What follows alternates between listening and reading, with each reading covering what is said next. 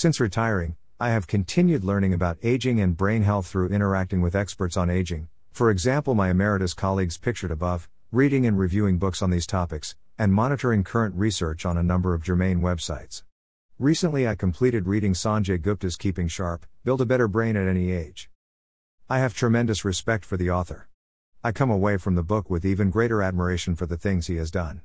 It is truly amazing how many famous people he has interacted with. Things that I liked about his latest book include the following. A clear focus on the whys and hows of factors that affect brain health and aging. Witty titles, his optimism, and his good humor. Myth-busting.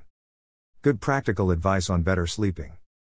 Interesting facts, lessons, and personal experiences, such as meditating with the Dalai Lama and visiting Dahaguik. Lots of important and helpful information about Alzheimer's disease and caring for Alzheimer's disease family members' financial, social and emotional costs. A good summary of assessment of Alzheimer's disease. Things that I disliked about the book included the following. It took the author 90 pages to get to his 5 pillars for building a better brain at any age. 1. Move. 2. Discover. 3. Relax. 4. Nourish. And 5. Connect. These pillars are no different categories than those suggested by other authors. See below for some additional suggested readings. His simple 12-week program essentially involves incorporating the 5 pillars into one's lifestyle as habits and reflecting upon the experiences. The author often meanders off topics or contradicts himself. For example, he initially claims that he presents his pillars in no particular order of importance but later, correctly, states that exercise, movement, has the most and best scientific evidence that it affects brain health. There appeared to me no consistent rationale for why some of the text was presented against a gray background. It was unclear what the relationship is between Sanjay and the AARP, though their trademark appears on the copyright page and their webpage promotes the book. And even includes a link to Sanjay reading Chapter 7 Food for Thought. Readers who are buying the book to learn more about Sanjay will be rewarded.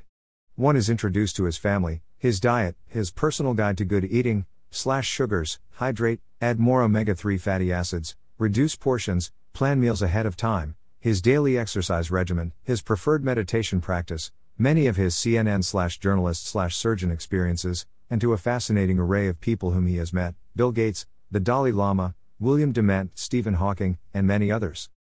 For those readers looking for more specific guidance, here are some additional resources I have examined and written about over the past 5 years. 1. Dr. Michelle Braun High Octane Brain. 2. Thoughts about brain fitness software training claims. 3. 10 brain enriching resources. 4. Brain boosting or bloated claims. 5. Brain health resources. 6. Promising research or wishful thinking. 7. Sharpening my brain. 8. Brain fitness training, fact versus fiction. 9. Can my old brain be retrained? 10. Still more reflections on successful aging.